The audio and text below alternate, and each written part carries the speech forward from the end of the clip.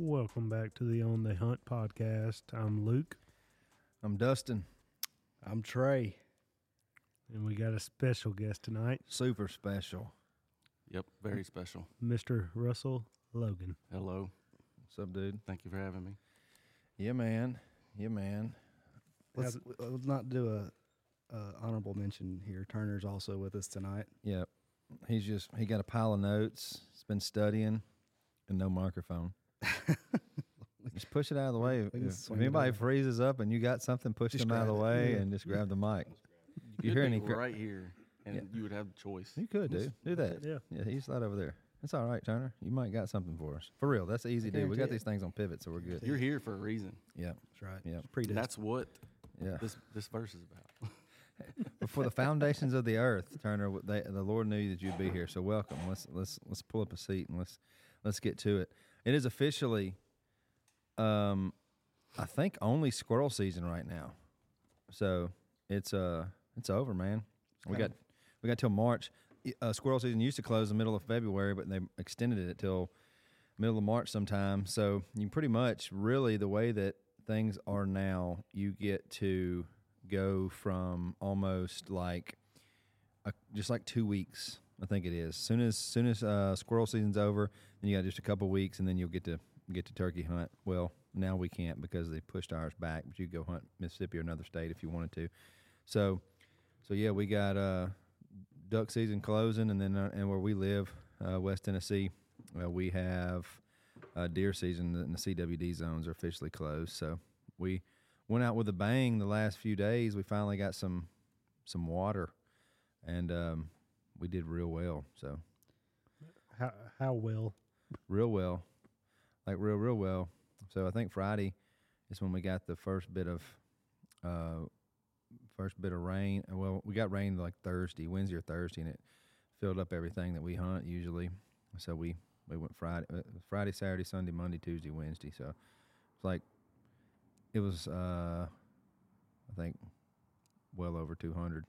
So killed 54 Saturday in the pouring down rain. It was miserable, freezing cold, wet, soaking wet. I found out that my jacket is not waterproof; it's water resistant.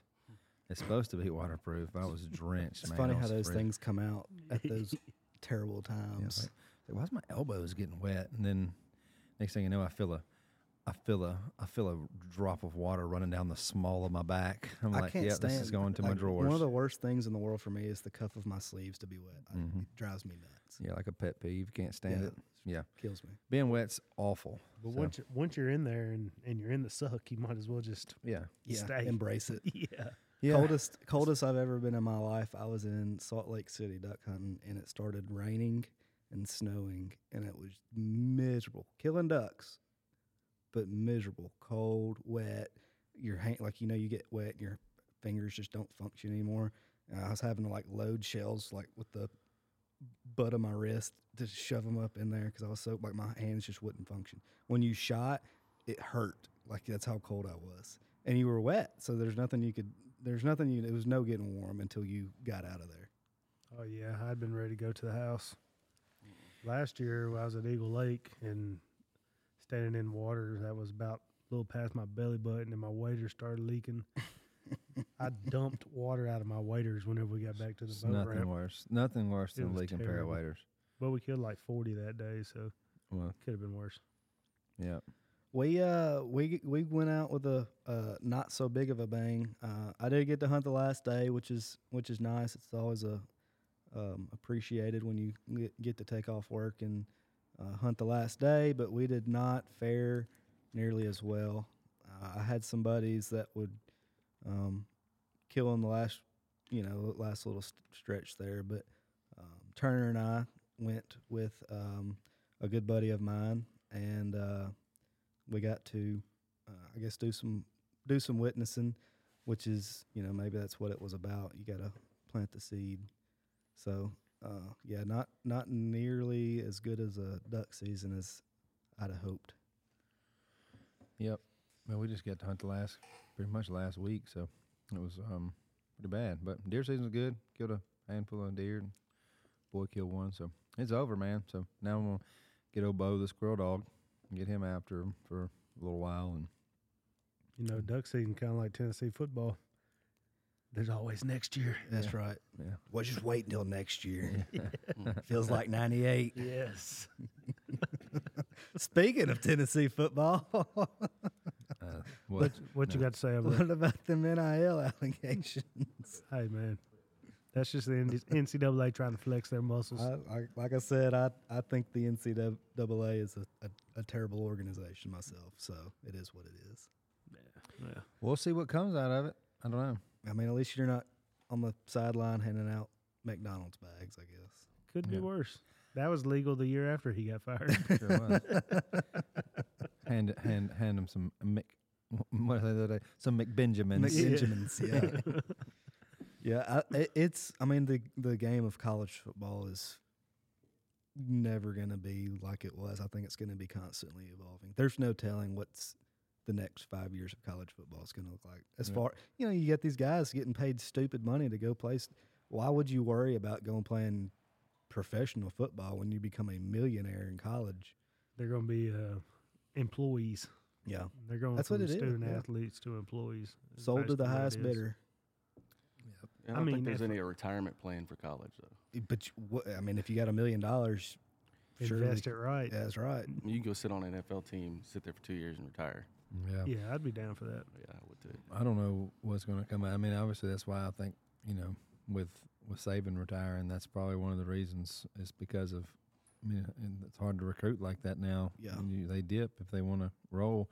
Used to, if you transferred, you had to wait a year. You had a whole time. You had a pretty much a year. You just had to sit on the sideline, couldn't do anything. Now it's like I Now said, it's unlimited transfers. Like you Yeah. can transfer once, and then if you don't like it, you can transfer again. If you don't like it, you can go again. Hey, I did see that Tom Brady does have 1 year of eligibility to play college football left. Is he coming back? It's possible. He could. He could. Oh my gracious! How much do you think they'd pay him? Yeah, There's no telling. That man's Hey, not Tennessee will hurting. get him. He's not hurting for $1. yeah. That's hilarious, man. All right, we got Russell with us tonight. It's your time, man. We're gonna talk to you for a minute. We all went to school together. Well, I guess you went to Munford, where we're from, out this way with me and my wife and then Luke, but he went there too. But you're a little older than us, but A little seasoned. you're a little more seasoned. Yeah. Yeah, so obviously you're from here, right? Yes, sir. I was born in Delaware, though. A lot of people don't know that about me. Born in Delaware, I don't like to tell people that. and then you drifted to West Tennessee, Florida. Florida. Wow. Yep. And then my dad passed away down there when I was 6, and then moved here when I was 10 because my grandmother got cancer, and my mom promised she would take me back to the beach, and we never left. Yeah, so Just stuck here. They got sand down there on the Mississippi River. It's not the same. What part of Florida? Right near Gainesville, Bronson. Okay, that's a different part of the world down there. It was fun when I was little. yeah. So she moved. Was it military? No, we moved down there. I don't know why we moved to Florida, really. My mom, she met my dad up in Delaware, had me, and then just ended up in Florida for some reason. I think she was running from my dad, really. My dad wasn't a good guy. I didn't know that until later in the years. And she knew she had to get away. It was just me and her left. And she raised me by herself. And then my dad would come around. I always remembered and thought about the good times. Yeah. And he passed away when I was 6. I remember coming home from kindergarten. My mom told me. Yeah. It didn't really affect me, though, because he wasn't really around. Yeah. It's weird how the Lord does a lot of things for you to end up where you're at, like here in Tipton County, Definitely. West Tennessee. I could sit there and go an hour and a half telling you how, like I've always said, like things supposed to happen for a reason. Yeah. And, I have 2 beautiful daughters, 2 stepsons, and a beautiful wife that if I would have stayed in Florida, Yeah, but it never happened. it would never happen. And I wouldn't be coming to Central. Yeah. I appreciate the fact that you're from Delaware, because like I told you that night, I've never met anybody from Delaware. Well, your president's from Delaware. Yeah. Never met him. Let's keep that. Let's keep that out of this. Oh man, don't get me on that topic. I Hey, still work for the government, so Yeah, we gotta do a little bit of politics on a sermon next week in Romans 13. Kind of gets into some, obeying. It's just gonna be fun. It's not going to be good. I'm not really looking forward to it, but hey, we got to go through it, man. It's the word. So, all right. So you got a wife and you got some kids, and what about school? Graduated when? I graduated in 2003. I knew I didn't really know a lot of people. I told you I was an introvert. Hung around some of the friends that you hung around, but when I turned 18, I was gone. I joined the military, and I was always the one that was never going to join the military. Yeah. But when you get out of school and you ain't got no plan, Is that what happened? You just kind of like, what am I going to do? I was working at B&H Electronics right there by the school. Yes, for my Friday night, I was a shipping clerk, so I had to wait for the trucks to come in, and the football game was going on Friday night, and I'm sitting there, and I was just like, I got to get out of here. Yeah. I went and signed. Jeremiah Jones actually got me in. Yeah. Like the next day kind of deal? I went up and saw the recruiter. I enlisted November 18th, and I was gone December 27th. Wow. Pretty quick turnaround. Air Force, right? Yep. Air National Guard, but it is, Air Force. Gotcha. Yeah. I tried to go the easy route. Yeah. Yeah.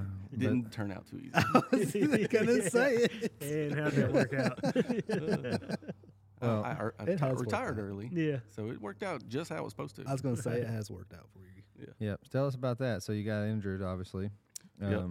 Well, nobody knows that until I just said it. But yeah, you got.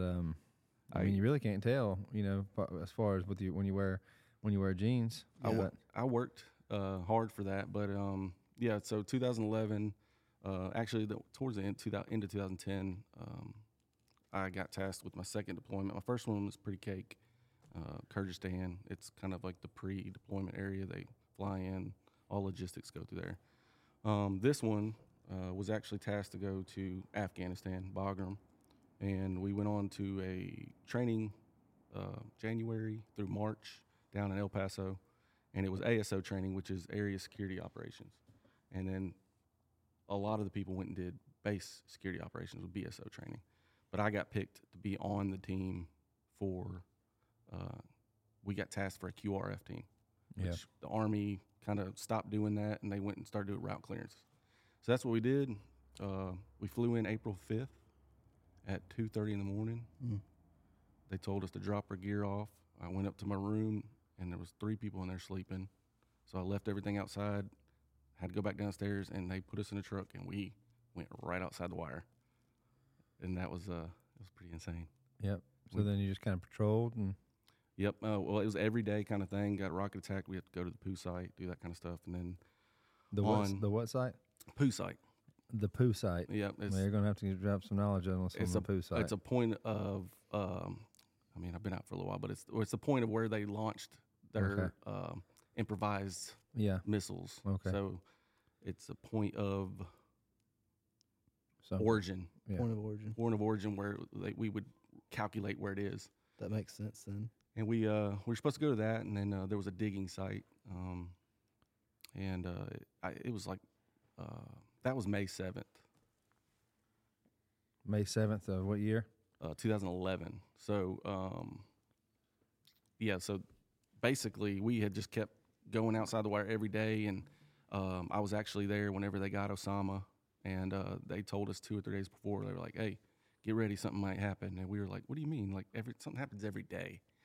And then all of a sudden, I got woke up by my 3 roommates that are always sleeping. And they were like, "We got him, we got him, we got him." And I was like, "Okay," and roll back over, went to sleep. Yeah.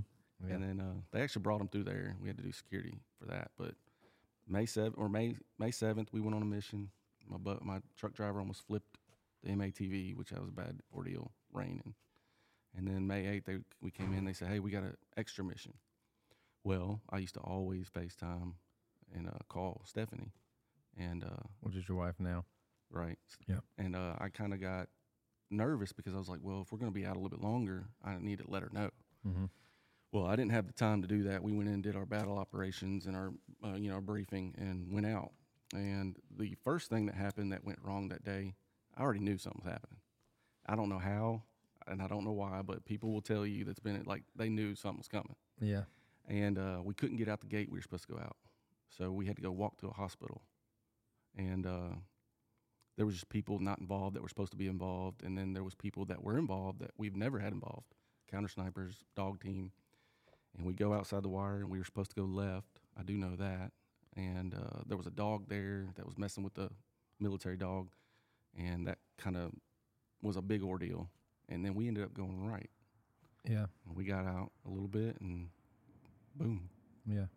So y'all, did you say y'all stepped on two, or you stepped on an IED? Didn't you tell me you're like it was like a single file line. You're like the 10th guy in line, and Yep, we were in single file formation because we were still kind of getting to where we needed to be. Plus, it had been raining, and we kind of did that anyway over there because there's stuff everywhere. But I was 10th in the patrol. I was Bravo fire team leader, and I had both my guys in front of me because I wanted to see.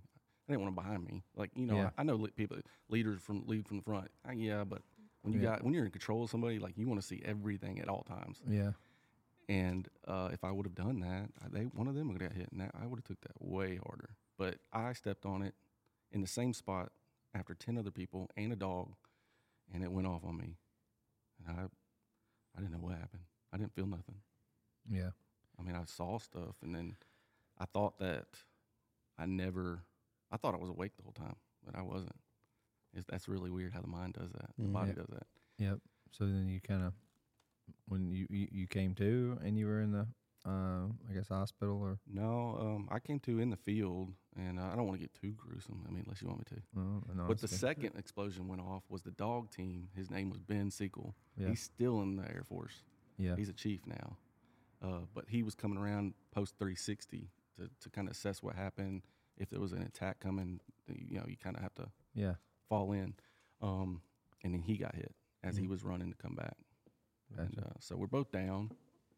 And when I went to get up. I went to get up and walk away. And when you look down, it was like, oh, I'm not going nowhere. Yeah. And the two young guys, they were actually, I was over the medical team, like the briefing, and two airmen couldn't be, I mean, they're younger, and they saved my life. They put the tourniquet on perfect. You know, I had to help one of them. He was sitting there tightening. He was like, is that too tight? I was like, dude, it's gone. Just tighten it. Yeah. Yeah. That's wild, man. Yeah. Well, man, thanks for your service there. And I guess you obviously were medically got out after that. And then now you work, do you civilian work? Is that what you're doing now? You work still for the government? I still work for the government. I did want to go back in. So I did get hurt May 8th, 2011. And I got home. I left there October 12th, 2011. I ran the Army 10-miler to come home. You did what? I had to run the Army 10-miler to come home. And I was like, I want to go home. And so my therapist, which she just passed away October, she was an integral part of my life. Yeah. And we actually got to see her in August up in Maine for the Travis Mills Foundation. And but she told me that I was going to be there for a year and a half. And I was like, no, I won't. Mm. She said, yeah, you are. I was like, I'm going to be gone by Halloween. Yeah. And she said, well, if you run the Army 10-miler, I'll let you go. I said, is there a certain time I have to get done? She was like, no, you just got to finish it. I was like, done. Yeah. And I did it. Yeah. So they got your prosthetic done and you were able to run it and I was running within 3 weeks. Wow. I know. That's impressive. Yeah, I was ready to get out of there. well, Like Dustin said, I had no idea that you had a fake leg until somebody, I don't know if it was you, somebody had said something, and I was like, no way. But, me and you had talked that night. You kind of told me the story, and like Dustin said, I definitely, hats off to you. Appreciate everything. Well, but the thing is I didn't do anything special. So, but I understand what you guys are saying. But I mean, the people that had to witness that, I wouldn't have been able to do it. They are the true ones. yeah. Because I would have been a mess. Well, but yes, say what you say. We're grateful, man. I We're appreciate thankful for your sacrifice. So you came back, married, eventually married. Got married 2014 on February 15th coming up. All right. It'll be 11, 12 years. It all runs together. But yes, and then to keep going on with the question, I know I get off topic a little bit. I do still work for the Air National Guard, the base that I was at. Yeah, They kind of took care of me and put me in a civilian job. I gotcha. It's a long drive, but Where do you go? all the way out to Shelby Drive and Sweeney. Oh, really? Mm. I didn't know that. I I thought used you to were work at the down base. that way. That's what everybody thinks. They're like, how hard is it to get to Millington? I'm like, no, it ain't Millington. Yeah. Yeah, that's no thanks. Yeah. Oh, what about your relationship with the Lord, man? How did that? I mean, you're a believer now. We know that you're nobody's ever born a believer, so we have to come to the end of ourselves. I know you told me a little bit of your story, but when did you really when did that take place? What did that look like in your life? Well, I told you my mom kind of raised me as a single parent, and I got pawned off on a lot of babysitters and stuff, and so I grew up in a lot of different churches. I think I talked to you about that. I got saved at Gateway by Pastor Steve, and it was awesome. I truly got in there. I mean, I've always believed in it, but I didn't really know. I had nobody taught me. Even all those churches, it wasn't really about teaching. And I was probably too young to even know what they were talking about. Yeah. So I commend you, Trey, for really being at your age. That's a feat. I appreciate it. Yeah. It's not me. So Gateway is where you eventually come to understand the gospel. That's where Trey Yep. got saved. Trey was there too. It's a great church. I love them people over We there. were talking. I loved it, and it spoke to me, and I just gave everything up, and I got out of it.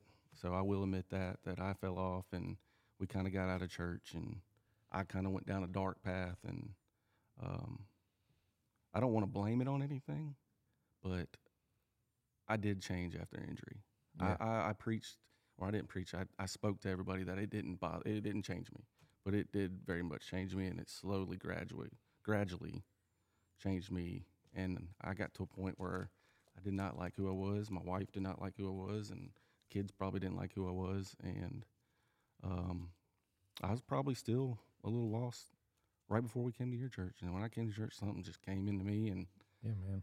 The Lord, the Holy hey, Spirit. A good daddy picked me disciplines up. his children. You know, so when you ain't that right? That is right. So no you doubt. you get you get to thinking about how God is, and we can run away and try to do our own thing and wallow in our own sin, our own for a while, but eventually those who are really who really have been converted and really saved, they'll come back. You'll see there's seasons where a lot of people have some times where they just kind of they just ain't doing what they know they're supposed to do, but usually during that time you're getting the Lord's wearing you out. You know where you're supposed to be, know what you need to be doing, and It was every day too, and it's Yeah. this can't be it. And then, we came to y'all's church, and I was like, just something just clicked in me. I was like, Yeah.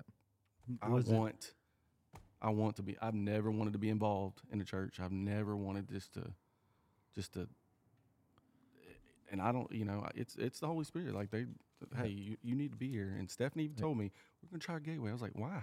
Yeah, This church is it. Yeah, this there's is a- what a church is. Yeah, they're both. As Trey like I likes to say, said- this church got vibes. Guys, vibes. No, it's whatever. They're all good, man. They're all good. If you find that's what we're talking about today, kind of just different things going through this passage today. But yeah, I know that's you have a Really did it whenever Dustin come out from behind the pulpit, did it look like his eyes were just like looking through you? No, You know I what think I'm saying? Hey, I'm That's the fixing way to- I felt. y'all keep on. I'm gonna hit this record button. We're gonna start this whole thing over. Hey, I think I I'm not really, kidding. I truly liked it whenever Dustin was the first person to greet me in a church. And I'm a very big introvert. And like I told Trey talked to me after Wednesday night class, and he was like, "Oh, you talk to me like every day now." I was like, "Yeah, because you spoke up first." So, but Luke, I mean, I got to know you just from this podcast. You were like a guy. I was like, I like that guy. He says I don't ever talk on here, so I don't know how. But I will tell you, I better get to go. I better get some hunting time. Yeah, man. Yeah. I don't have land, so We can't pay you, but you don't have to. maybe pay we me. can take you hunting. You ain't gotta pay me. Yeah. We kind of talked about the last podcast about how how we kind of get out and talk to everybody that that we don't see every day come to church with us, and try to just introduce ourselves and make them feel at home. Yeah. All right, y'all ready to jump in this thing? Yes, sir. All right, Philippians 1:12-18. We'll pick up there. Philippians 1:12-18. So we'll read it and then we'll kind of give a little context. Luke, since you have the voice for radio and for podcasting, and for all things that involves a mic, will you please read that for us? Yeah, I got you, man. Philippians 1:12, the advance of the gospel.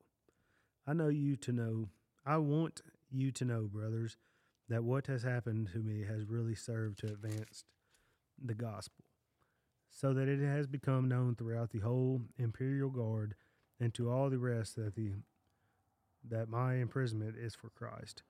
And most of the brothers, having become confident in the Lord by my imprisonment, are much more bold to speak the word without fear. Some indeed preach Christ from envy and rivalry, but others from goodwill. The latter do it out of love, knowing that I am put here for the defense of the gospel. The former proclaim Christ out of self-ambition, not sincerely, but thinking to afflict me in my imprisonment. What then? Only that in every way, whether in pretense or in truth, Christ is proclaimed, and in that I rejoice. Sorry about that. I was a little shaky on that one. It's all good, man. It's called mic fright. Oh, here we go. That's a true thing. Yeah, it is. You just dove up. Ask me how I know. Yeah. Yeah. Yeah, we don't want to talk about it, Trey.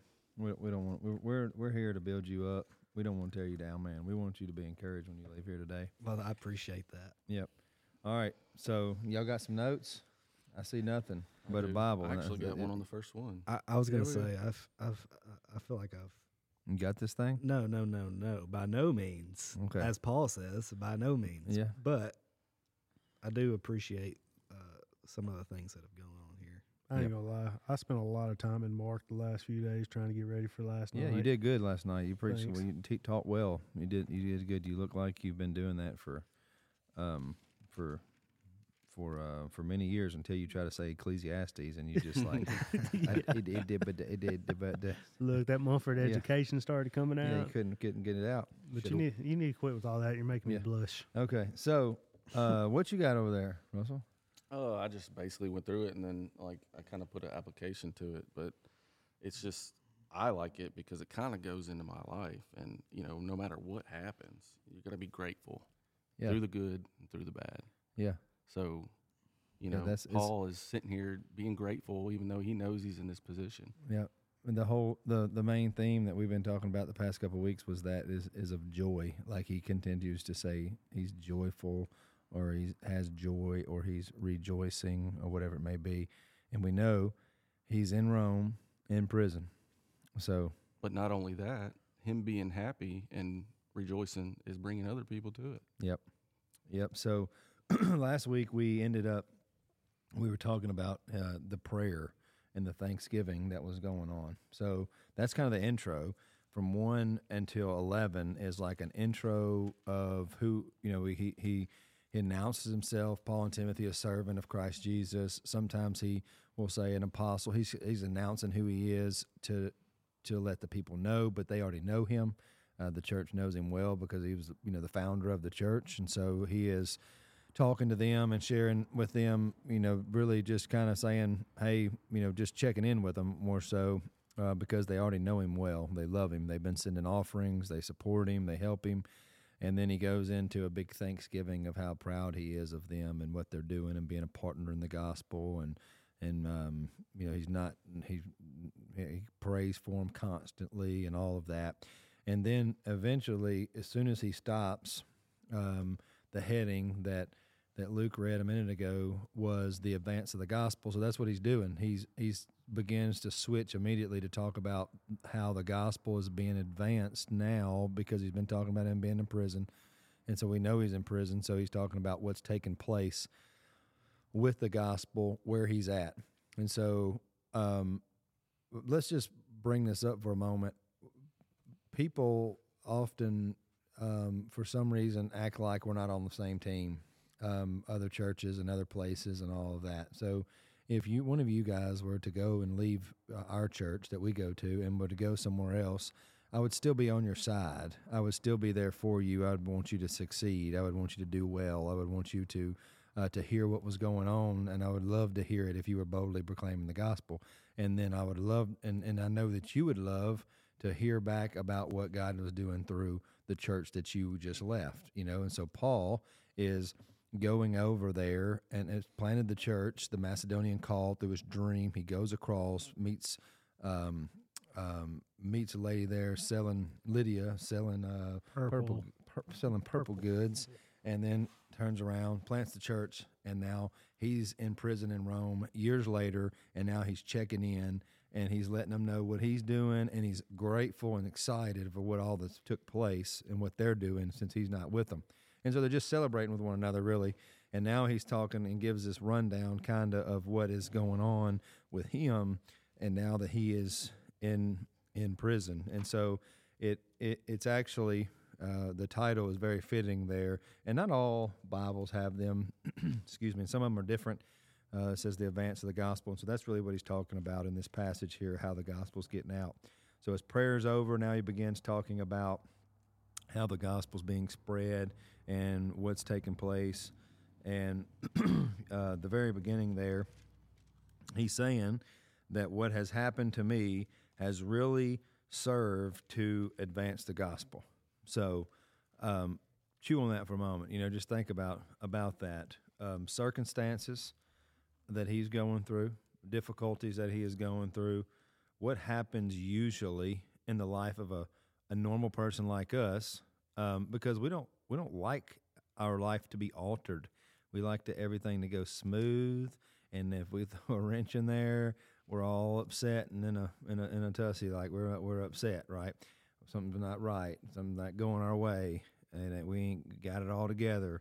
And then how do we act during that time? You know what I'm saying? I struggle with that now. I think I talked about that at the men's breakfast. It's almost selfish. Like, I'm gonna get this way because I don't like something going on, and then I'm gonna, withhold from everybody else. And it really spoke to me. This did.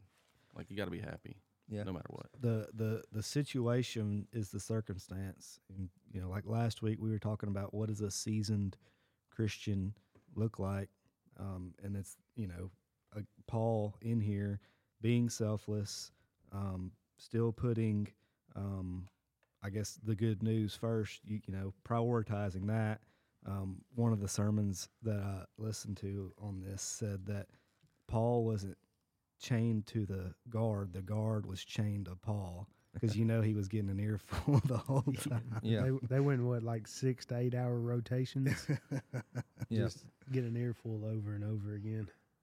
Yeah, but it really shows that no matter where you're at in your life, as far as whether if you're at home, at work, or wherever you're at, hanging out somewhere, going out to eat, there's always opportunities. Yeah. To advance the gospel. Yeah. If you're sitting on the side of the road with a flat tire, and somebody comes by and stops and helps you, well, that might, Romans 8:28. Yeah. So you don't ever know when an opportunity presents itself, even in the negative times, because, like we talked about a little last week, you've got to be a representation, and you want to be the seasoned Christian that is going to share the gospel and do it in the right way and be a representation of what we should look like. Yeah. Yeah, man. So just think about your life for a moment. Like, what happens? I was talking to Val the other day, and I was telling her about my ideal day. Like, and she was like, you kind of seem a little down. I'm like, man, I'm not able to do what I need to be doing. And I'm like kind of and kind of frustrated about it, kind of down about it. I want to be able to get up at this time and do this, and then do this right after that, and then I need to study, then I need to do this, and then I need to study. And then I had this plan pretty much of every day how I want everything to be, so I have this nice planned out perfect day. And then if anything interferes with that or alters that, which happens every single day, then I turn around and get some kind of I feel some kind of way about it. I'm like upset, like I'm down and out because things ain't going the way I want it to go.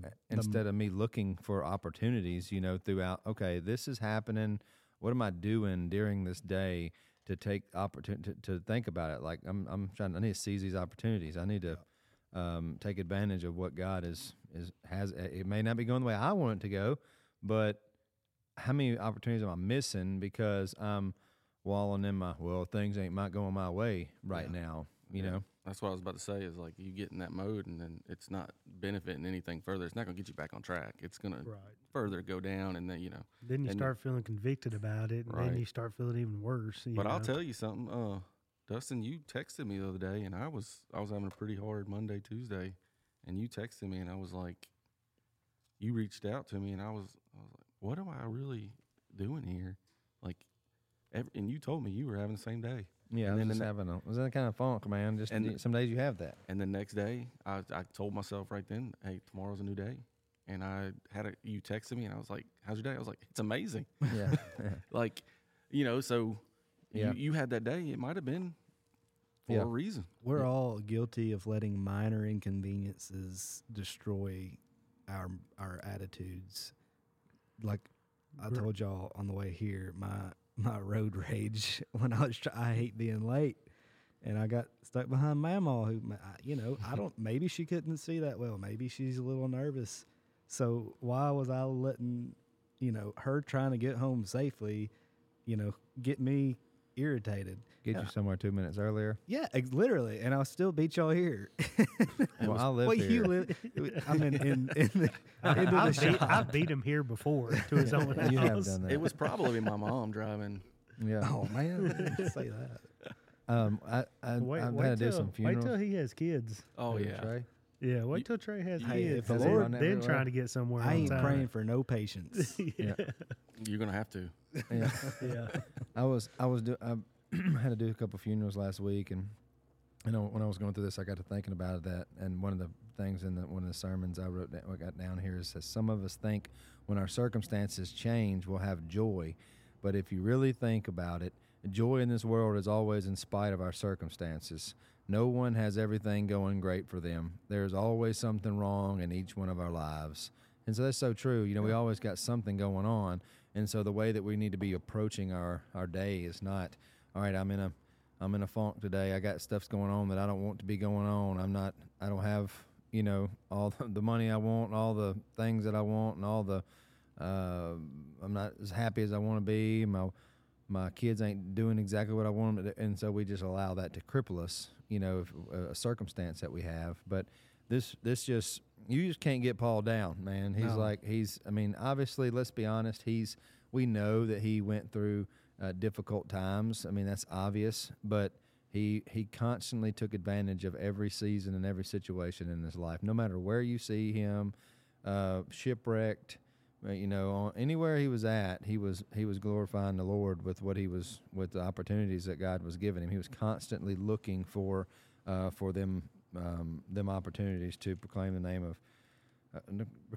of Jesus, and not saying, okay, I'm in a bad spot, man. I'm just going to live defeated. I'm just going to sit here and wallow around in my sorrow and my sadness because everything's not going the way that I want it to go now. That's the easiest thing to do. Yeah. That's the poor pitiful me. Yeah, exactly. And the hard thing is to be happy, and I'm here for a reason. Yeah. Luke, what version were you reading? ESV? Yeah, it's the ESV. Yeah, I got the NLT, which is the dumbed down version, and like chapter 13 is I think it's great for everyone here, including the whole palace guard, knows that I am in chains because of Christ. Like you can hear it. Like when you read through Paul's books, like you kind of get an idea of what Paul is like, and Dustin talks about him having the highest level of ADHD, like kind of all over the place. But he's brilliant, man. He's awesome. Absolutely brilliant. I love it. I love the way everybody here knows why I'm here. Ain't no doubt about it. Yeah. This guard that I'm chained to is getting an ear full. Yeah. So what do you think? Just talking between us here, what do you think? What causes us? Think about it. We know our goal. We know our job. We're to proclaim the name of Jesus to those who are in this world, in our jobs, wherever we go, all the opportunities that God given us. We need to seize the opportunities, take advantage of them. But what causes us to kind of get into that place of defeat and that place of just I'm in a bad circumstance right now. Things aren't going right. I'm kind of just I ain't in it.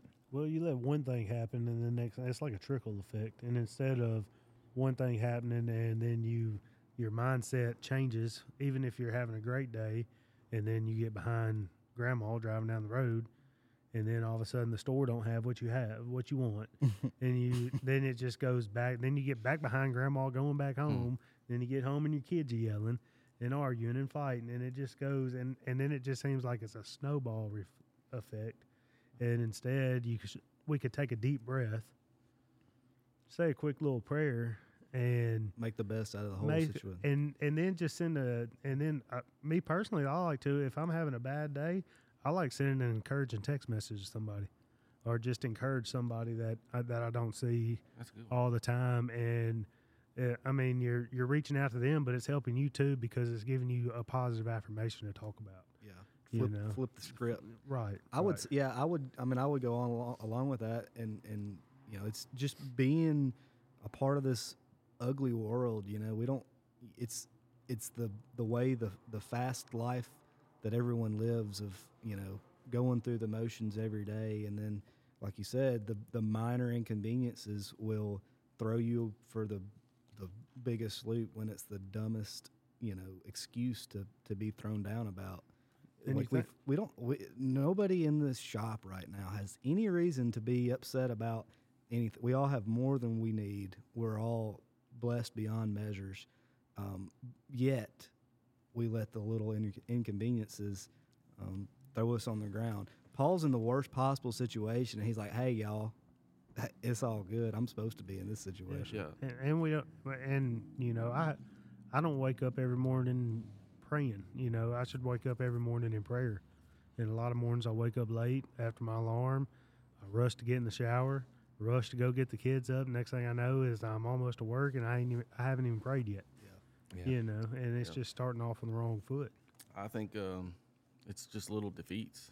It's little failures, and we're all men here, and failures are hard for us. Yeah. It don't matter if it's just like you said, being late. Like, that's a little failure, and it weighs on your soul, and then it just further and further and further. And if like Paul, he's there for a reason. Yeah. It ain't a failure. It's actually furthering the gospel. Yeah. Being late, I done figured if I'm going to get fired over 5 minutes, and let it happen. But you might find an amazing job next week. Yeah, you don't know. You don't know.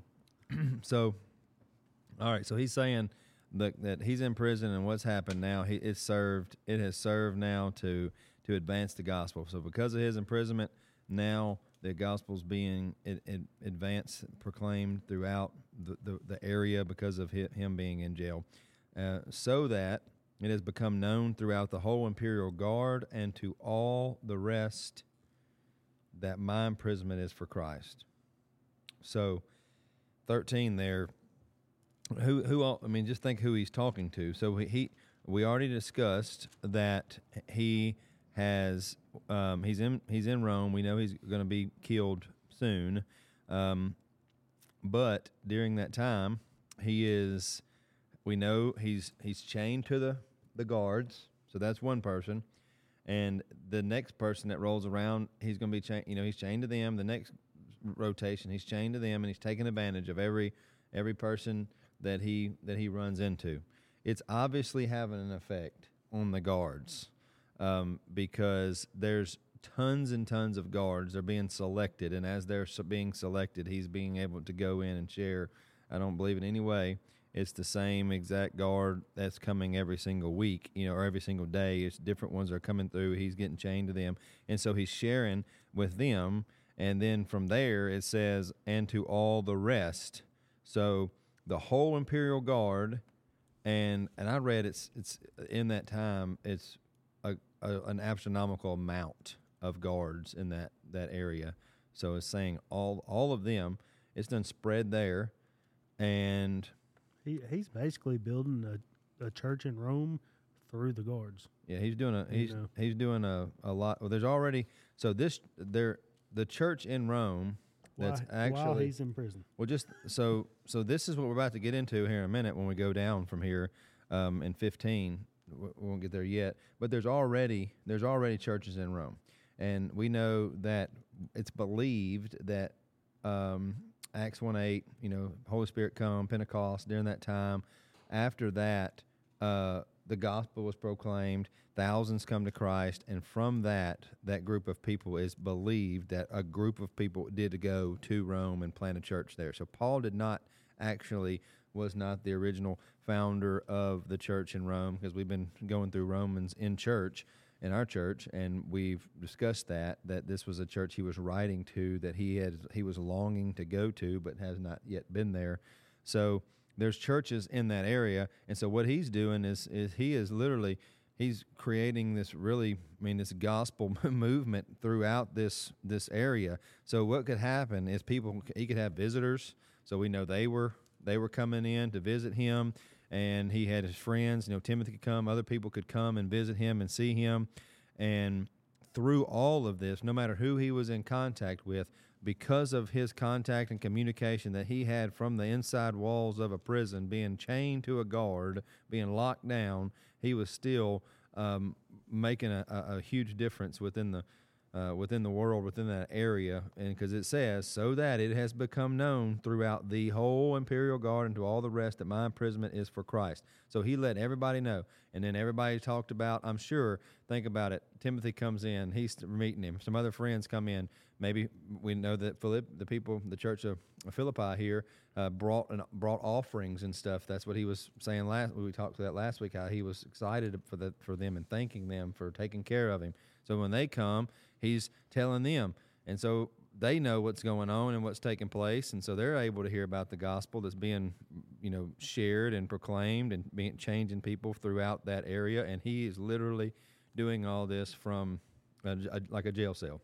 It says in my little footnote here that the Roman emperors, the guards, the Imperial Guards, were most likely the group of elite personal bodyguards. Yep. So he was basically softening Rome up to accept. Yep. So there's already churches there, but he's going into a group of people, pretty difficult group, pretty rugged, rough group of people, and he's proclaiming it to them, and then all the people that he knows that gets to come to see him, and then they're going out and doing something with it, as well. And he's pointing everything to the gospel. And because it says that my imprisonment is for Christ. The reason why I'm here is for Christ. It's the gospel. This is what's got me here. So when he's talked about, they have to bring up Christ when they bring up him, because that's why he's there. He's done appealed to Caesar. He got accused, and then he turns around and appeals to Caesar to go act, because he's he grew up a Jew, so he had the right to go to Rome and to talk to Caesar, to be able to be tried. And so through that, everybody's knowing that he's there because of that. So from there, he says, and most of the brothers, having become confident in the Lord by my imprisonment, are much more bold to speak the word without fear. So y'all got anything on that? I think it's a testament for one, and also kind of again shows us how we should be as far as I use the Forrest Gump analogy all the time. You put your back against me, I put my back against you, and we ain't gonna sleep with our heads in the mud. pick your brothers up, carry them throughout the day, and in return, that's going to rub off in your real world scenarios, and give everybody a better outlook, more positive vibe, and be that seasoned Christian that we all want to be. Yeah. Yeah, I think it's more of like seeing somebody so passionate about something, so happy about something, it makes it less scary.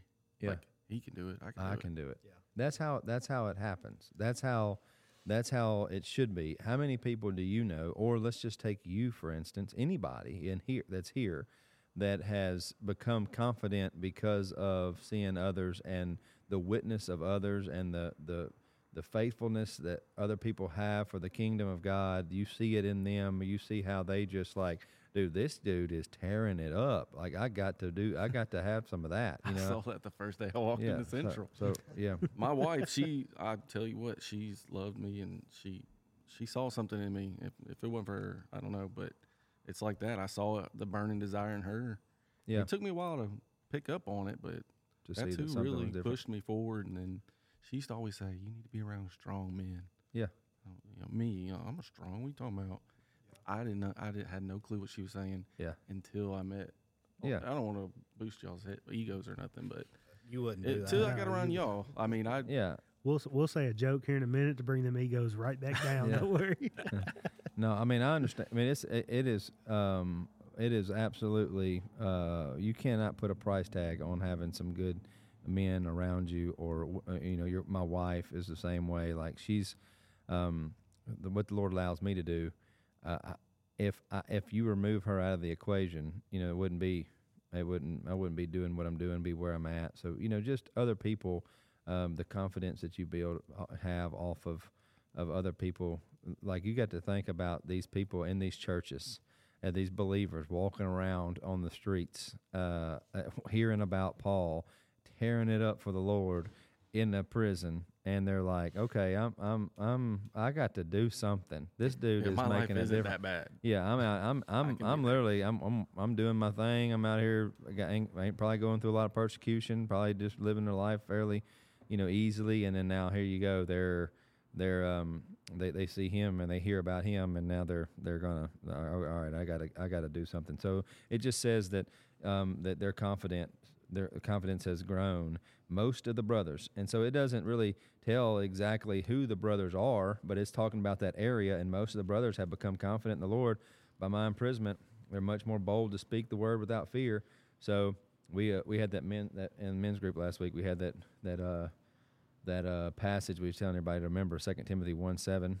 For the Lord has not given you a spirit of fear and timidity, but of power, love, and self-discipline. And so it's like you can take, when somebody understands all the Lord's done for them and becomes confident in the Lord, and because of what God's done for them, they can actually do things way beyond any of their own ability. That's anybody who's speaking on. It's like that little mustard seed.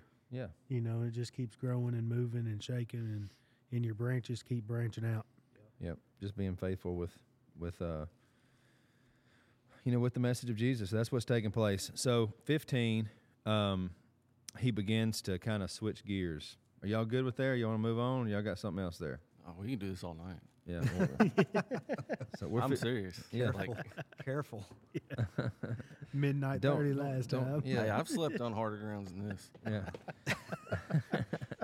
So 15, he kind of switches gears a little bit. So kind of notice that because what he's doing. So we're kind of building this up to make you kind of understand. Hopefully, everybody who's listening is understanding what's taking place. But what's going on is that they are. He's writing to them and he's letting them know what's taking place inside of there. And now, because of what's going on in his life, now this gospel's getting out and all these other people are becoming confident. But then he begins to talk about the preachers that in these other churches and that's around that area, and how they are acting and how they're responding to things. So he goes into that, in 15. Some indeed preach Christ from envy and rivalry, but others from goodwill. The latter do it out of love, knowing that I am put here for the defense of the gospel. The former proclaim Christ out of selfish ambition, not sincerely, but thinking to afflict me in my imprisonment. So what he does is he starts talking about the other people that are preaching out in that area, that some are doing it in an envious and a jealous way. So think about that just for a second, how that takes place still today. Yep. How people get envious and jealous because what's crazy is Paul's in prison and they're envious of him while he's because in prison. he's making They're more envious of the joy that he's inflicting in the people he's having follow. Like it's like the impact that he's that. making. Yeah, he's like, they're jealous and envious of what he's doing while and the impact he's making from a prison cell. And they can't do that from the safety of their own home. Yep. Right. So he didn't, like, obviously again, he didn't plant the church in Rome. He's in a prison, tearing it up, and they're envious. So he also goes in and says that some they do it for envy. Well, let's camp there for a minute. Like, how many people do that? Like, are again, let's think about this. What's the goal? The goal is to get the gospel to those who have not heard it, and to get the gospel and teach the scriptures to those who have been changed and need to learn and grow. So that's a preacher's job. They're proclaiming Christ, but they're also rightly dividing the word and teaching it to others and all that. But while they're doing so, they're doing it. They're envious of what God is doing through him, and because they're not in that place, they're not that they want to be in prison. The fact that they're not having the impact that others do, and some people are that way. You can get very envious of a church or somebody's or a place that God is using to reach people. And as a preacher or a pastor, somebody could get envious of what God is doing there and almost get offensive at what they're doing, or even talk bad about them or whatever it may be, because maybe God's using that church more than they're using his church or whatever. And so they're envious, or a pastor that is a little bit more has a The wrong motive. well, no, I mean, no. What I'm saying is somebody can get envious. Bringing it a little bit more than somebody else. So, hey, we got a guy that's been coming, and I ain't gonna mention his name, but he'll come and preach to our youth group.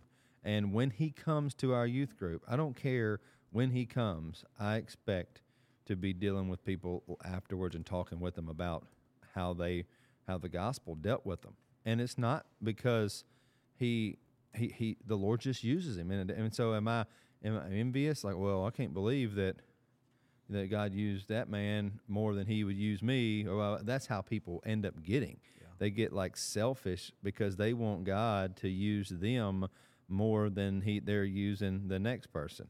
We all want to see converts. We all want to see people come to Christ. But, Paul says, hey, look, I watered and Apollos planted, or one of the two, or maybe vice versa. But the Lord gets the harvest. So who cares? As long as you're continuously sharing the gospel with people and doing your job, and don't become, envious of everybody else. Understand, we're on the same team. We're trying to do this together. Now, there is churches and there is places that are not doing things rightly. There are people that are in places, and I believe teaching and preaching, that aren't even in Christ. But the thing is that are we getting envious and wishing that we were where they're at? Or are we saying, okay, praise God for what God's doing there, because God's using that place, using that person well, So why God does that through this person and doesn't do it so much through this person? Some of the best preachers that I've ever heard or listened to don't have these mega churches. It doesn't matter. They teach the word well. So that doesn't necessarily matter. A lot of the churches that are monstrous and huge, sometimes they don't even teach the Bible well, So it's one of them things you got to think through. So you have, like, some of it are doing through envy and some rivalry. So the next thing, rivalry, they think I think that envy, though, starts at a young age also, as far as just in worldly views of, you think kids envious, jealous of what other kids have, and then it escalates from there. And then by the time you get to this point, I mean, they've known envy all their life, so why not take that even into the gospel here and be envious of somebody else if you've been that way and jealous of other people starting from a very worldly view at a very young age. Yeah. I think it's almost taught in the world now, though. Like, right. Just how everything is at. And then, like Stephanie always says, the world's got a heart issue right now. Yeah. And that's like my daughter the other day, she's about to go to middle school. And she told me the other day, she said, Daddy, because I was talking about, it'd be nice if I get me a new truck, messing with Samantha for a little bit. And then she was like, Daddy, I can't believe that I'm going to go to middle school and my dad's not even going to have a truck. I said, well, your dad has a 4Runner that is paid for. And that mug is riding. Yeah. and then that even like puts a little defeats on you, because then it's like, oh, man, you're getting knocked down by. Yeah. Of course, then I was like, Samantha, you hear that? Your daughter needs me to have a truck. Yeah. But you're right there. You don't think about that, really. I mean, somebody who maybe have had had things, had a lot of things growing up or something, and maybe they don't want to see somebody doing better than them, even when it comes to church, Christian, like spiritual things. Now let's make note here. Paul understands that he does not say that these people are lost. These aren't Judaizers. These aren't people that's trying to put an end to him preaching. These aren't people these are actual gospel preaching preachers, but their motives behind it are wrong. They're not doing it the right way. And so envious, and then out of rivalry. So obviously, let's think about that. We all know about rivalry. Like we grew up at our school. You grew up at another school. I will always think that my school, the Brighton kids over there. yeah, you know the what other, I'm saying? but hey, they do that. Like it's funny. I went to the Mumford High game this year, a couple of them, and he'll say up from the loudspeaker that other school. He won't even mention it. That school down the street is blah blah blah. And so we rival and mess around, joke, but we always think that our school is better than the next school. We think our company is better than the next company. We think that we want the best of the best. We all don't want to be second. You know what I'm saying? So some are preaching the gospel, and they're preaching it. They're saved. They're preaching it, but they're preaching it out of trying to outperform this next church that's preaching the gospel too. And so they're doing it again out of wrong motives, right? Yeah, that's not good. I mean, you're kind of trying to, hey, I'm better than, but you got people there that are listening to you. Yeah. That's all that matters. Yeah. So but people don't look at it that way, So A lot, yeah. I think any man, one of their, especially men with competitiveness, everybody in here I know is a competitive man, and you've got to, it's hard to swallow that humility sometimes, and it's hard to put your pride down. Yeah, for sure. And I think, you've got to do that. We're supposed to do that. Yeah. It's part of our job. I guarantee we could go to that dartboard right there, and for an hour, and by the end of the hour, we'd all be yelling, and being like, "Let's go!" overthrowing darts. Yeah, and like Dustin said at the beginning of the podcast, is we're all on the same team. Like, why don't we realize that? But I would get more bullseyes though. Yeah. Hey, that's the worst thing about all of us, man, is that. I'm terrible at one of the guys that goes to church with us. He's been with us forever, and we would play wiffle ball out here one time with the youth group, and I was like, I was yelling and hollering like, and I looked out there, he was shaking his head. He was on second base, he was shaking his head, and I was like, "What's wrong?" And I was probably talking crap. He was like, "Man, I can't stand playing stuff with you, man." He's like, I don't even want. He said, I wouldn't even want to play checkers with you, because of how competitive you are about stuff. But just really just chatter and talking crap. But in reality, I hate to lose. If you're not first, you're last. Yeah, yeah. Yeah. Like I don't even let my kids beat me at tic-tac-toe. Oh, I don't. I do not let my kids win, and they'll get mad at me. I'm like, what do you want me to do? Right. Yeah. You gotta teach them. We're not going to talk, like I said, maybe the first episode our second episode, I don't remember when it was. Said that we would not ever bring up church league softball, and it's not that we obviously we play as a church and together, but we had two teams. Those of you who don't know, we had two teams, and we had to play each other, and it was obviously friendly competition. But I mean, were we absolutely like talking to each other like we wanted to win for sure? So I think it's Who won? Yeah, we're not. yeah, we can talk. Oh, no. Trey stacked the deck. No. Trey stacked the deck. Hey, it doesn't matter. We're on the same team. Yeah. See, We got robbed. whatever. Hey, but it was at the end of the day, that the underdogs come out the victor. We got robbed. Whatever. Anyway, so we're proving a point, man. With no doubt, yeah. We're proving a point. Right here. Nobody wants to be in second place, but we look at this stuff in a spiritual way. But we know? can be happy for whoever wins. Yeah. I can be happy that Dustin won. No, And not I'm me, a sore loser, Trey, man. I'm glad you tried. I'm so glad. But in reality, man, when you're doing things for the Lord and you're being successful, nobody's taking an L. Nobody. Right. You know what I'm saying? Yeah. We're the opportunity that you get to share the gospel is straight up a win. You know, we're able to do that. So But how Trey cried for 3 days whenever Nick Saban retired. All right, Yeah. I'm done. yeah, he did. So we got envy, rivalry, but others from goodwill. The latter do it out of love. So some of y'all, some translations I think take 16, the end of 15 and 16, kind of compile them together, talking about doing it out of love. What does yours say there, Trey? I have. It's true that some are preaching out of jealousy and rivalry, but others preach about Christ with pure motives. They preach because they love me, for they know I have been appointed to defend the good news. Yeah. So goodwill there just really is the right motives. It's a sincere and pure motive. They preach Christ from goodwill and an honest effort to help Paul. That's why they were doing it. Yeah. Selfless is. I got a footnote that says selfless. All right. So the jealous preachers thought that by doing what they were doing might make Paul's imprisonment more bitter. Their message, let's again think, their message was good, because what were they doing? They were preaching the gospel of Jesus Christ, but their motives behind it, their temper behind it, their mindset behind it was completely wrong. They were constantly thinking about and comparing and wishing the worst on somebody else. Just Delivery was wrong. yeah, they just the way they did it. They did it out of greed. They did it in the flesh. They did it out of pride, strife, envy.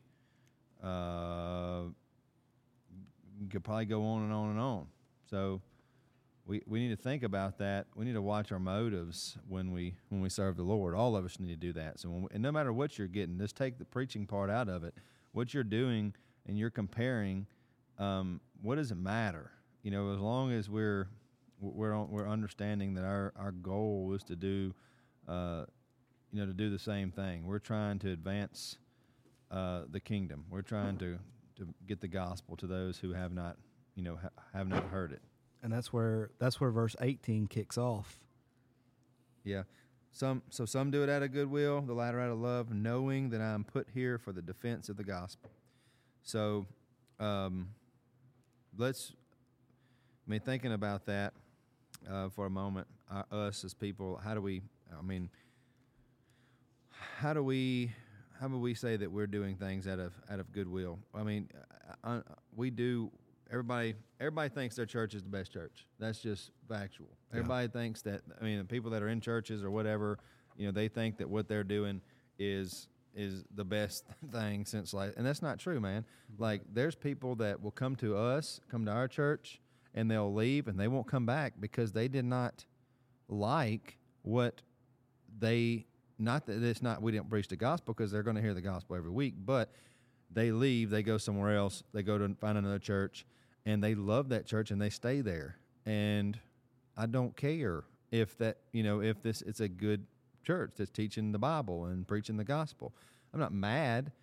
I'm on everybody's team. We're on the same team. We're trying to do the same exact thing, and so that's what it should teach us. That if we can understand that our mind should be in the same place, doing the same thing. That's where we need to.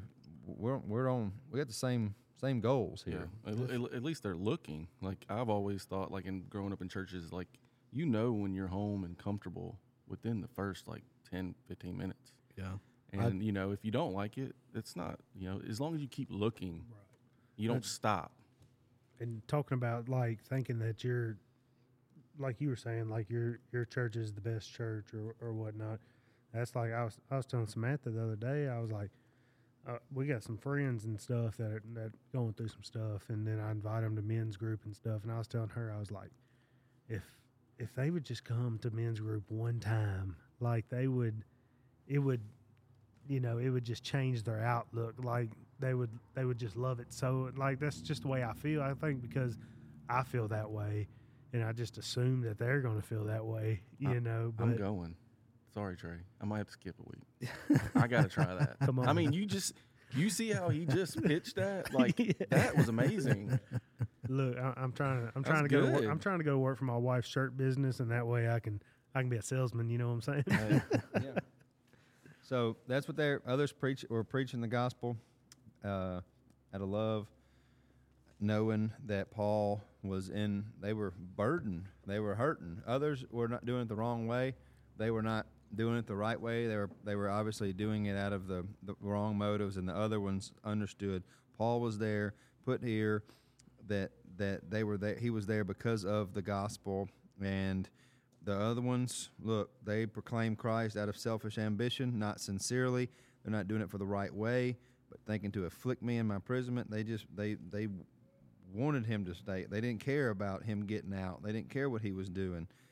And then he says, what then? Only that in every way, whether in the pretense or in truth, Christ is proclaimed, and in that I rejoice. So what y'all got there? He's just happy that they're at least preaching it. Yeah, I think it's pretty. He's on this rant, not rant, but he's talking, and he's talking pure and talking motive, and then he gets to 18. He says, "But that doesn't matter," and so it's just like He's really putting himself second. Proving his point. He's proving his point. Yeah, he's not worried about what people trying to outdo him.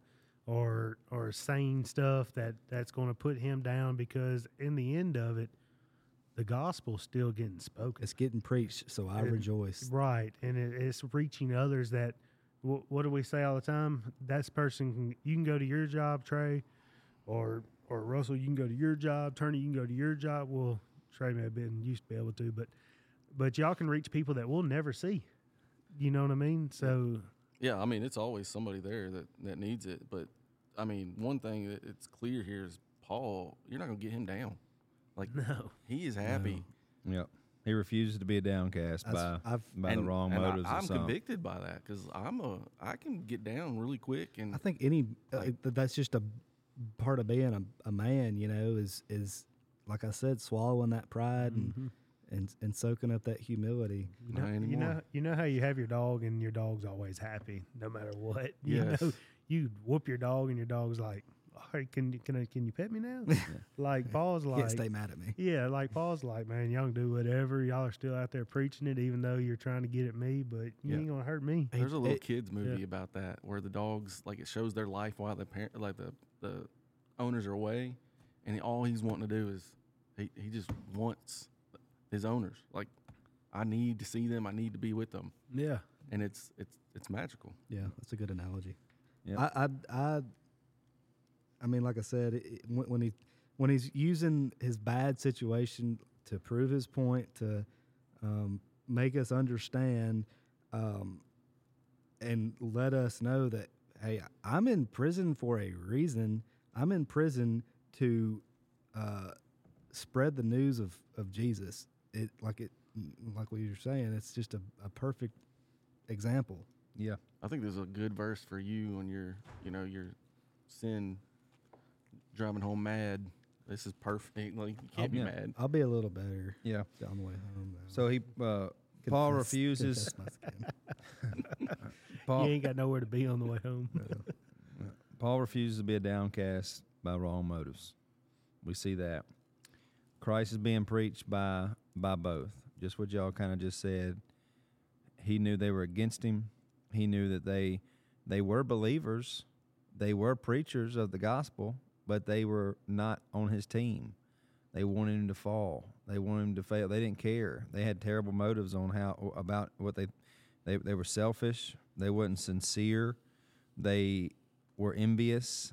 They were doing it like out of rivalry, wanting them to be better than him. But again, at the end, he is grateful and rejoicing that, hey, the gospel's getting out. The gospel's getting out. More people coming to know me. So you can say what you will. Think what you think about me. Get mad at me, not like me, spit on me, cuss at me, and talk about what I'm doing here. But, hey, look, the gospel's still,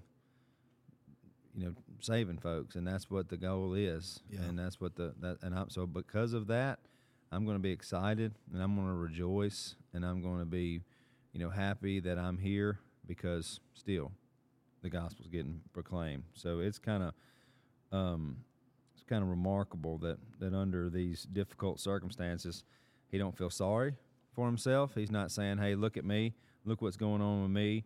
Look, come help me, have pity on me, be have sympathy." Like he isn't trying to make people have sympathy for him or anything like that, because he knows why he's there.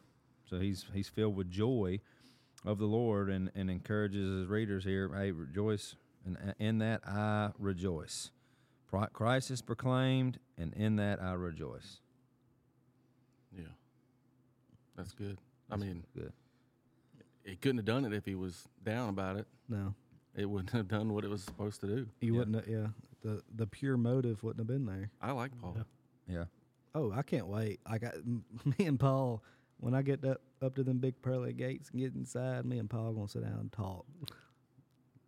About your road rage? Yeah, we're going to talk about. Yeah. I've already confessed that sin, sir. Yeah. Think about all the prison. Think about he went to jail, and whenever he went to jail in Philippi before the church, and then he pretty much converted the jailer there, and now he's over in Rome and putting it on all the jailers there, all the guards there. Yeah. And if he keeps going there, every prison he went to, they would be like, man, Paul's putting it on everybody. He's converting these guards, and the picture I play in my head is that Paul is actually like friends with a lot of these guys, and I'm sure the supervisors or whoever they are like, golly, this guy's like, he's killing me, man. Guards losing guards left and right. Yeah, guards come in dapping it up with it. Oh, goodness gracious. Put me on somebody. Some of them probably like, man, please. Because ain't every one of them believing. So please put me with somebody else. This dude's wearing me out. They were feeling them good vibes. You know that killer over there? Let me go with him. Yeah. All right, man. Main point. What do y'all see here? The main point of the text. There's a big main point for sure that I think we can probably all agree on. I'm not going to say it, but let y'all. I think everything's supposed to happen for a reason. You're supposed to be where you're supposed to be when you're supposed to be there, and if you make the most of it, you're going to bring people with you. That's good. Yeah. Is that good? That's pretty that's pretty accurate. Yeah. All right, you can come back again. Yeah. Hey, I told Dustin I've never listened to podcasts really before, and I was like, man, you got to do 2 or 3 of these. Yeah, a week. That's what he was saying. I long to get back. I look forward to Thursday nights. I'm grateful for it. Yeah. What do you think? You agree with that? Add to that, Trey? Yeah. Like I said, I like the exclamations that Paul gives us, and then there at the end, he's telling us how it should be, and there at the end, he's like, even though some of it is not for the right reasons, it doesn't matter. what matters is that Christ is getting preached, and I rejoice. So, you know, being in the positive situations is it's always easy to, you know, talk about the good then, but when you get in the bad, you've got to be sure that you're staying, you know, purely motivated and rejoicing that you have the ability to spread the word, and then being sure that the word is being spread even more, being an example. I think rejoice, like you were saying, no matter the situation. I mean, there's always a positive outlook you can have in whatever situation you're going through. No matter where you're at, what you're doing, there's something positive that can be brought out of it, and your mindset makes up a lot of that on how you feel in those situations. And if you're in a bad situation and you're going in with a bad mindset, then it's probably going to be a bad day. I think anytime you're in a influential position anywhere, work, life, head of the household, church, whatever, anytime you're in an influential position, your vibe is going to rub off on the people you're surrounded by every time. If you're if you're in front of a bunch of people and you're in a bad mood, then everybody around you is going to be in a bad mood. But not even that. You might not know, but you might not be in a leadership position, but somebody's watching you. Somebody looks up to you. You might not know it. Yeah. So, you can think you're just at church, just there to listen, and you have somebody there like paying attention to you. Yeah. It's like I was told one time. Everybody's cool to somebody. Yeah, that is. You know, there ain't no losers in life. Everybody's cool to somebody. Yeah, man, I think it's good. I would say that for sure. I agree with y'all on that main point. Kind of being Paul is in a difficult spot, and as he is there, he is still faithful with the gospel. Circumstances has not changed his faithfulness to proclaiming Jesus, and that he's still rejoicing even in a difficult time because of what God's doing through him and how he's using him. You got anything there, Turner? You good? All right, application. You start us out. How do we apply this to our life? So for me, taking from running off of what y'all said, we all can be more joyful. Again, just like we talked about last week, in every situation that we're in, we can most definitely all be more joyful in spreading the gospel. Yeah, for sure. Don't wait for our circumstances to change to share Christ with others. Don't wait because we may be in that circumstance to make sure that the gospel is being proclaimed. You go to the hospital because you messed something up on your body or something, or you're sick. I mean, share the gospel. Like you don't ever know. We went to I make my kids uncomfortable. We went to Sonic not too long ago. I said, hey, we're going to pray for our meal before we eat. Is there anything we can pray for you about? Just one random chick that brought us our, food. And she just started crying and just spilled it, And so we get to pray for her before I prayed with her, I think, before she went back in to get the next food order, Just never know. And when you're in a difficult time, something's going on with you that's not good, how often are we doing that? So I think it's important that we are just faithful, man, with no matter the season, no matter the situation, no matter the mountaintop, the valley, or whatever, that we need to understand that this thing's happening. We're in it. We're in the middle of it. We're going through it. We need to take advantage of what the circumstance we're in, instead of wallowing in our place of uncomfort, where we're not happy to be there. And we turn around and take advantage of the opportunities.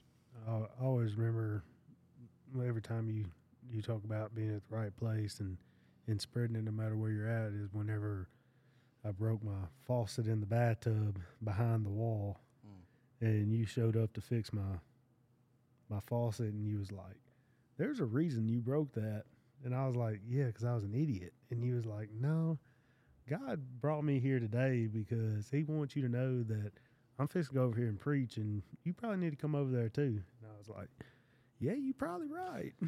I probably need to change my ways a little bit. Jeremiah 29:11 will put you down in the seat and, like a big finger pointing at you in the face. Yeah. I tell people I got thumped in the head. Yeah. But you was just on a plumbing call. Yeah. That's all it was. No, he wasn't either. He was on a mission. He was on a mission. Yeah, and I think that's what you need to look at, man. You need to look at your life as, okay, I'm saved. Now I am a part of the body of Christ, and whatever happens for me from this day on, no matter how terrible it is, I'm going to be used as a tool and as a witness for the Lord to bring this broken world into fellowship with Him through the gospel of Jesus Christ. That's our job. That's it.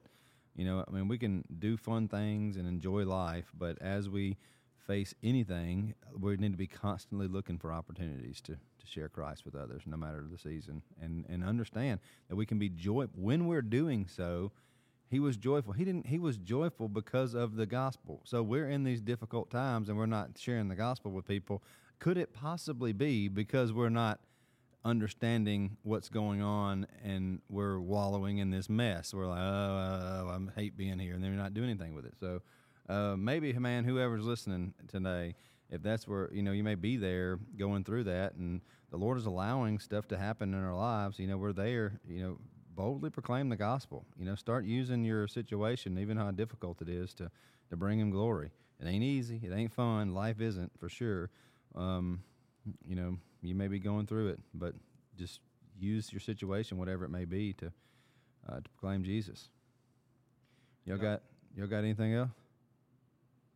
When you were just saying that, I was thinking of DMV, like the DMV. Yeah, going to the DMV. How horrible that is! Like, how many people are there? Yeah. Yeah. Nobody likes the DMV. That's like I sent that. You were talking. I was just like DMV. I sent that video the other day of that guy preaching at work, the coal miner. Yeah. And he was letting them have it. Yeah. Oh yeah, I know you don't mind. Yeah. Well, man, Luke, why don't you share the greatest news of all before we close this thing out? The greatest news of all. There's this fella named Jesus that God sent down, and He died for us on the cross to save us from our sins, and allows us to have eternal glory as long as we believe in Him. And I think that's a pretty awesome aspect for somebody who loves us that big, as my 5-year-old can explain all this better than me, that somebody loves us so big and we should love Him so big back. Yeah. That He died for us, and that we're in His glory forever. Pretty awesome. Don't know where you're at today, but if you're not in Christ, understand that you can be. You come to the end of yourself, understand you can't achieve what's required. You can come to the end of yourself and confess your sin and believe in your heart, confess with your mouth that Jesus Christ is Lord, and He'll save you. It's a great thing. I've never met anybody who regretted being saved. It's the greatest thing that ever has happened to any human being, to be in right fellowship with the Holy God, just because of what someone else did. Him receiving all that belonged to us, and us receiving all that belonged to Him. It was a glorious thing. So grateful for the cross, man. Grateful for Jesus. Grateful for y'all. And next week's gonna be good. Yeah. I mean, not 20 through 26. 19 through 26. We'll see how many splitters we can get. Before we know it, we're going to have like 25 people in here with 25 minutes of free voice trying to figure out how. Hey, that's a good thing. Yeah, I'm grateful, man. I've been excited. We don't know how many people are being reached to this thing, but man, it is reaching. If one hears it, it's all worth it. Yeah, That's man. right. And then you hear people talking about it on Sunday and Wednesday, and it's, I gotta go see it. Yeah, I gotta go hear it. Yeah, it's good, man. I love it. Yeah, we got people watching. So if you are listening, if you will, man, like and subscribe to this podcast and give us a review and try to work us up. I guess I'm sure they got some sort of algorithm there that kind of gets our name up there and tries to get it out. So we're here in the middle of the country, so if we can use this to reach other areas and other parts of the earth, we definitely want to do that. So please help us there and share it, and help us get the gospel out, and the message of Jesus out to those who haven't heard it. So let's pray, and we'll we'll close. Father, thank you for today. Thank you for our time that we get each week to come and just fellowship one another and chew the fat, talk about what's going on in our lives and opportunities that you've given us. Lord, I pray that we never take them for granted. And Lord, I pray that as we go through difficulties in life and go through heartaches and go through problems and seasons that aren't always where we want to be, Lord, that we still glorify you in them and that we will be able to rejoice in our suffering. Lord, you're good and you're always good, and you never change. And Lord, we know that no matter where we're at, you're still the same. You're always good. So, Lord, I pray that when we go through difficult times, we'll draw near to you, and as we do, you draw near to us. And, Father, that you will, give us great opportunities to be able to share the message of Jesus with those who are in need of it, no matter where we're at, whether it's a mountaintop or a valley, that we proclaim the name of Jesus with joy and happiness until the end of our lives. Lord, we thank you for what you've done for us, and because of that, we should do that for you. Lord, I pray that you give us opportunities this week, and Lord, I pray that you bring us back safe next week with much wisdom on what your word says, that you'll give us great knowledge and understanding of the scripture so we can communicate it well back to those who need to hear it next week. Thank you for this podcast, and I pray, Lord, you'll use it to reach the ends of the earth. Lord, I pray that you will we have so many outlets and so many ways to be able to reach people now through social media and things like this, and God, you'll use this in a mighty way. In Jesus' name, amen. Amen. Amen. See y'all next week. Till next time, gentlemen.